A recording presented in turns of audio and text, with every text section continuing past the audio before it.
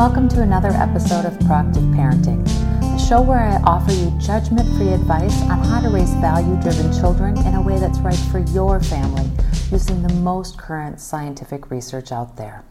I'm your host, Dr. Deanna Marie Mason. I'm a certified pediatric nurse practitioner, published author, and expert in child development. I'm also the mom of two fabulous kiddos, so I know firsthand how much misinformation is out there, and that's why I'm here. So grab a cup of coffee or tea and settle in. This is a safe space where you can ask questions and get real, honest answers about how to raise kids in a way that works for you. This year has been a constant stream of change for most families, with disruptions of life on all levels, whether that's work, school, vacations, big life events like weddings, graduations, or funerals, or just normal daily life where going out to eat at a restaurant or seeing a movie has become really complicated. Then, when families are faced with constant change, even if it's understandable change, it creates stress on all the members of that family. What it means to be part of our family can be harder to identify or cope with during times of change. Let me explain this a little bit more. Living like we are in this global pandemic means that we need to adapt to the realities of restrictions and new norms. I don't think anyone would have thought that we would all be wearing masks outside of our homes just 1 year ago, or that our kids would be doing distance learning. Most adults were accustomed to going to the office every day and didn't think their work was able to be done from a home office or even the kitchen table. Maybe people we were once close to now are behaving a little differently because of fear of illness, or were restricted from visiting family members that may be at high risk. Sadly, each of us is responsible to carry the burden to flex our typical behavior to fit into this new context. And for children, this can be tremendously confusing. Our kiddos, especially our littlest ones, haven't had the chance to identify clearly with any one way of living or being yet. Therefore, it can appear to them that the rules keep changing depending on where they are. Now, the good news is children are flexible, but all this change can also make it harder for us as parents to instill them with the values and norms we want them to learn. Right now, what happens outside our front doors is mostly outside of our control. This includes mask mandates, changes from in-person to distance learning, limiting restaurant hours, restrictions on the number of toilet paper packages that we're allowed to buy. I mean, honestly, we're all adapting to new ways of being and doing outside of our homes. But in our homes, we can still do the things that feel right for us and our families. We can create traditions that hold everyone together during these times of constant change. Traditions become important because they are set activities that are repeated on a regular schedule. Traditions can be used to mark the rhythm of the day, week, the month, or even the year. And traditions are activities that we can define and customize and then repeat in a manner that we find appropriate for our family. Traditions ultimately communicate values. They show what is important and why those things are important. But the best part of traditions is the ability to carry them with us no matter what is happening, because they're activities that are most often done at home. We can use traditions to make our homes a safe zone where we can maintain control to the ebb and flow of this crazy life. Ultimately, this instills a sense of family, of values, and of belonging, especially to our children. Now, traditions include both the really big ones related to holidays, such as making certain foods or decorating the home, as well as just the day-to-day traditions that we use to teach our children about what family looks and behaves like. Both types are useful to mark the different time circuits.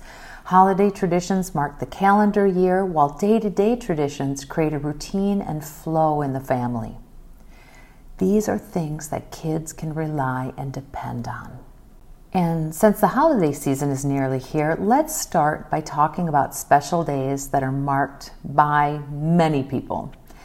We shouldn't just skip the holidays this year because we can't get together with our families or friends. Maintaining holiday traditions permits our families to anticipate together an event that includes people outside of our household.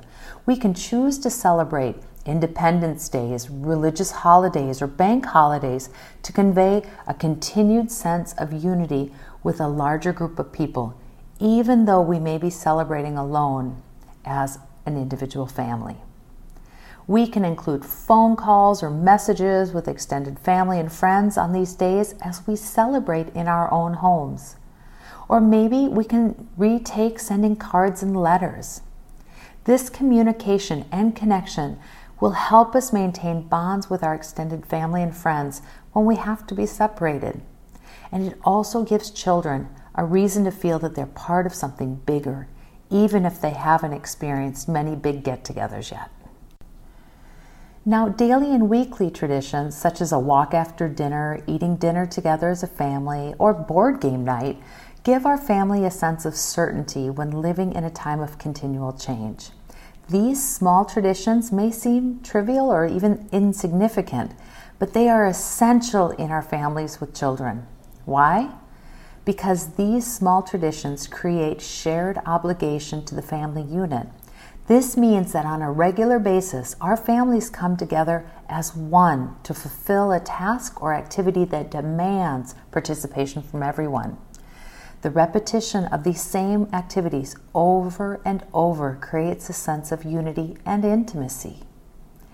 It's like we're building an exclusive club, only the special people in our family are permitted to join. The members have duties and roles to complete, and everyone must follow certain norms and values when they partake in that activity. Being a member of this exclusive club means that each member is able to enjoy familiarity and closeness with the other members and has the opportunity to feel confident and secure in their role within the family unit. In the end, we are building a solid foundation for a trusting relationship between all members and simultaneously passing values and norms about what it means to be part of our family. Right now, it is so easy for everyone to disappear into their rooms with their electronic gadgets, but this creates a value-neutral home environment for children, and it will have long-term negative effects that may be hard to correct in the future. Therefore, it's really beneficial to invest the time now to use the power of traditions to avoid these types of issues later on. Now, I can't stress enough, the most important part of creating traditions, whether holiday or day-to-day, is to avoid making them so complex that it's going to stress you out to actually do them. The idea of using traditions is to create a sense of family that is stable. It means that you can't make things over the top or throw big parties every day. Really, quite the contrary. The goal with traditions is to create normalcy for your family on a continuous basis that can be carried out no matter what's happening. Having a party every day or creating really lots of complexity will only create more stress that'll lead to those traditions unraveling, becoming sporadic, or even stopping. No one, especially now, can manage constant preparations. If we try, we're just going to burn out. So look for things that we're already doing that we really like. We should be asking ourselves if those activities foster the family values we want to instill in our children. Do those activities help us structure our family life at home in a way that's rewarding to us? Can that activity be repeated easily without causing stress or distress? Activities that meet those criteria are the traditions that we want to consider implementing. It's also important that traditions don't evolve into a competition. What one family finds appropriate for their traditions may be very different from another family's. Both types of traditions are okay because different families have different values. Each family should strive to create traditions that fit and support their chosen values. There's no reason to compare or judge. So based on the information that we've talked about here, there's a few takeaway ideas that I want to leave with you to help you choose how to create traditions that will make sense in your family in these uncertain times. The first is to identify that values are important to your family. If you don't have values, it's hard to make traditions that support them. So the first thing you're going to have to do is think about what values are really important to my family. What do I want my kids to learn right now? Then select holiday traditions to share with extended family and friends outside of your home.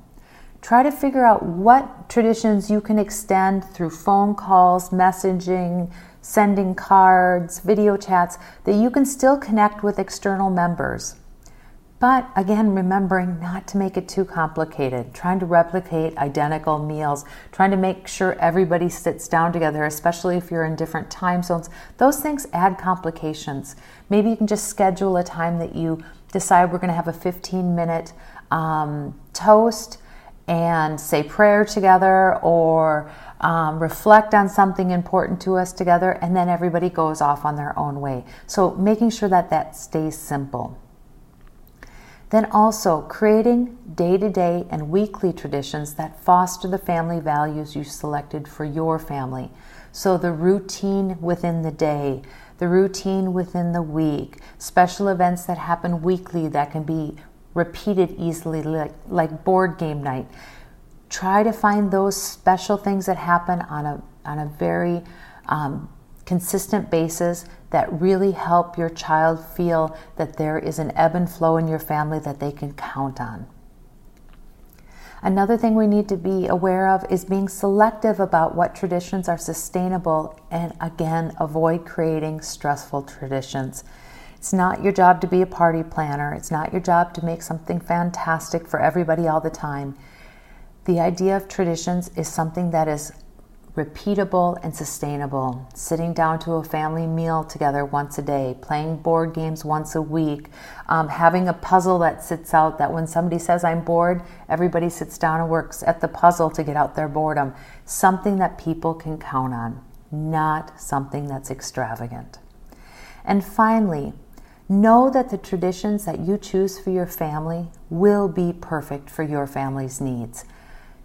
You know your family best. You know what's going to really click with your family. You know what is maintainable. You know your family's values. You know what traditions are going to fit those values. So know that whatever you choose is going to be just right for your family. I can't stress enough how important the use of traditions is during times like these stressful times where everything seems to be changing, to help us create and maintain close family connections. Now, I hope the information from this episode has encouraged you to be proactive in creating sustainable family traditions that will help now and continue to strengthen your family bonds in the future. Please don't hesitate to share a comment, question, or tip about what you are using and how you're using traditions to strengthen your family values and sense of belonging. Just drop me an email at deanna@proactiveparenting.com. And if you want to find out more about who I am and what I do, please check out my website at www.proactiveparenting.com. You can also find me on Twitter, Instagram, and Facebook with more information, and you can also connect with other parents just like you. Find me on these social media platforms by searching for my name, Deanna Marie Mason. And finally, if you'd like to purchase any of my books or online courses, such as Newborn Care or Breastfeeding Boot Camp, you can find those on my webpage, which again is www.proactiveparenting.com. I want to thank you so much for listening and taking time out of your day to spend with me. I hope you found this episode useful as we prepare for the holiday season. If you did, please leave a comment or review and tell a friend so they can become a proactive parent also. Well, I'll close here. Again, this is Dr. Deanna Marie Mason signing off for now. I look forward to seeing you again very soon. But until then, take care and be well. Bye.